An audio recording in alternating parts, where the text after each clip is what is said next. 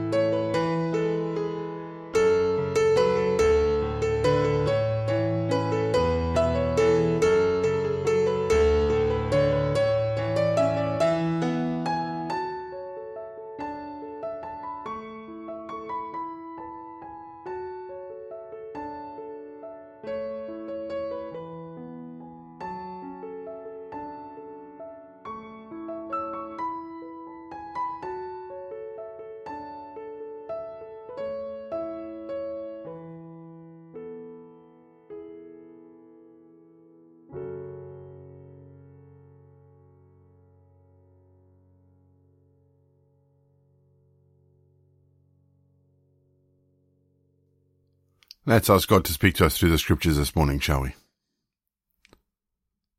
Loving God, your word is a lamp unto our feet and a light to our path. So show us the way today, Lord. Use Paul as an example for us of how we should not be ashamed of the gospel. We ask this in Jesus' name. Amen. For the final time this week, our Bible readings are taken from the New Revised Standard Version, and today we're reading Acts 24. 5 days later, the high priest Ananias came down with some elders and an attorney, a certain Tertullus, and they reported their case against Paul to the governor. When Paul had been summoned, Tertullus began to accuse him, saying, "Your Excellency, because of you we have long enjoyed peace, and reforms have been made for this people because of your foresight. We welcome this in every way and everywhere with utmost gratitude. But, to detain you no further, I beg you to hear us briefly with your customary graciousness. We have, in fact, found this man a pestilent fellow, an agitator among all the Jews throughout the world, and a ringleader of the sect of the Nazarenes. He even tried to profane the temple, and so we seized him. By examining him yourself, you will be able to learn from him concerning everything of which we accuse him." The Jews also joined in the charge by asserting that all this was true. When the governor motioned him to speak, Paul replied, "I cheerfully make my defense, knowing that for many years you have been a judge over this nation. As you can find out, it's not more than 12 days since I went to worship in Jerusalem. They did not find me disputing with anyone in the temple, or stirring up a crowd either in the synagogues or throughout the city. Neither can they prove to you the charge that they now bring against me. But this I admit to you, that according to the way which they call a sect, I worship the God of our ancestors, believing everything laid down according to the law or written in the prophets. I have a hope in God, a hope that they also accept, that there is a resurrection of both the righteous and the unrighteous. Therefore I do my best always to have a clear conscience towards God and all people. Now after some years I came to bring alms to my nation, and to offer sacrifices. While I was doing this, they found me in the temple, completing the rite of purification, without any crowd or disturbance. But there were some Jews from Asia. They ought to be here before you to make an accusation, if they have anything against me. Or let these men here tell you what crime they have found when I stood before the council. Unless it was the one sentence that I called out while standing before them. It is about the resurrection of the dead that I am on trial before you today." But Felix, who was rather well informed about the way, adjourned the hearing with the comment, "When Lysias the tribune comes down, I will decide your case." Then he ordered the centurion to keep him in custody, but to let him have some liberty, and not to prevent any of his friends from taking care of his needs. Some days later, when Felix came with his wife Drusilla, who was Jewish, he sent for Paul and heard him speak concerning faith in Christ Jesus. As he discussed justice, self-control, and the coming judgment, Felix became frightened and said, "Go away for the present. When I have an opportunity, I will send for you." At the same time, he hoped that money would be given him by Paul, and for that reason he used to send for him very often and converse with him. After 2 years had passed, Felix was succeeded by Porcius Festus, and since he wanted to grant the Jews a favour, Felix left Paul in prison. We're going to have our second piece of music just to give us some time to think about the bits of scripture that have caught our attention, and then after music we're going to say our prayers for today.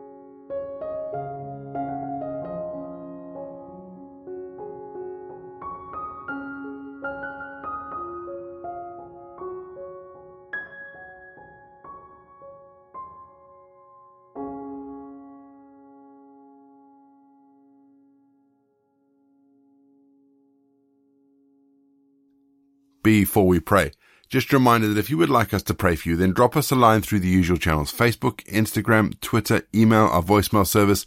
Check the show notes for all the contact details, because the links are in the show notes. If you click them, then we can know about them and we can pray for you and we can support you. And in line with what we were talking about earlier, we can give you some encouragement. This coming Sunday in the liturgical calendar is known as Trinity Sunday. And so our prayer today is a Trinitarian prayer. Let's pray, shall we?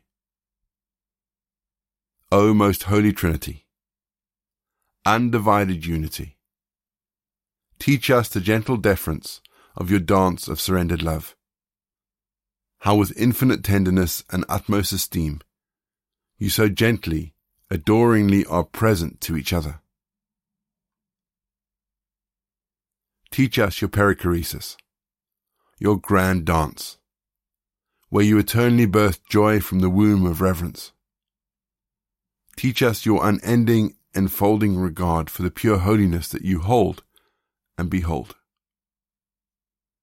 You, sweet breath and the lungs of creation, eternally giving, empty, and eternally receiving are filled. You release and bind, but never push nor pull. You hold accountable, but never blame. You incline yourselves to one another as a grove of green willows bending in the breeze, bowing to each other's grace, known and cherished on the broad plain of mutuality. Deepen our trust, O blessed community, that we may enter such intimacy. We ask this in the name of all that is holy. Amen. We say together the prayer that Jesus taught his disciples. Our Father in heaven, hallowed be your name. Your kingdom come, your will be done on earth as it is in heaven. Give us today our daily bread. Forgive us our sins, as we forgive those who sin against us. Lead us not into temptation, but deliver us from evil. For the kingdom, the power, and the glory are yours, now and forever. Amen. And the grace of our Lord Jesus Christ, the love of God, and the fellowship of the Holy Spirit be with us and remain with us now and forevermore. Go in peace to love and serve the Lord. You've been listening to Walking the Way. All the details for today's episode can be found in the show notes, including the scripture passages and credits for the prayers. If you want to partner with Walking the Way, if you'd like to donate towards the project, that would be amazing. We are looking at upgrading all our equipment, so any donations would be fantastic. Please head to www.givesendgo.com/walkingtheway.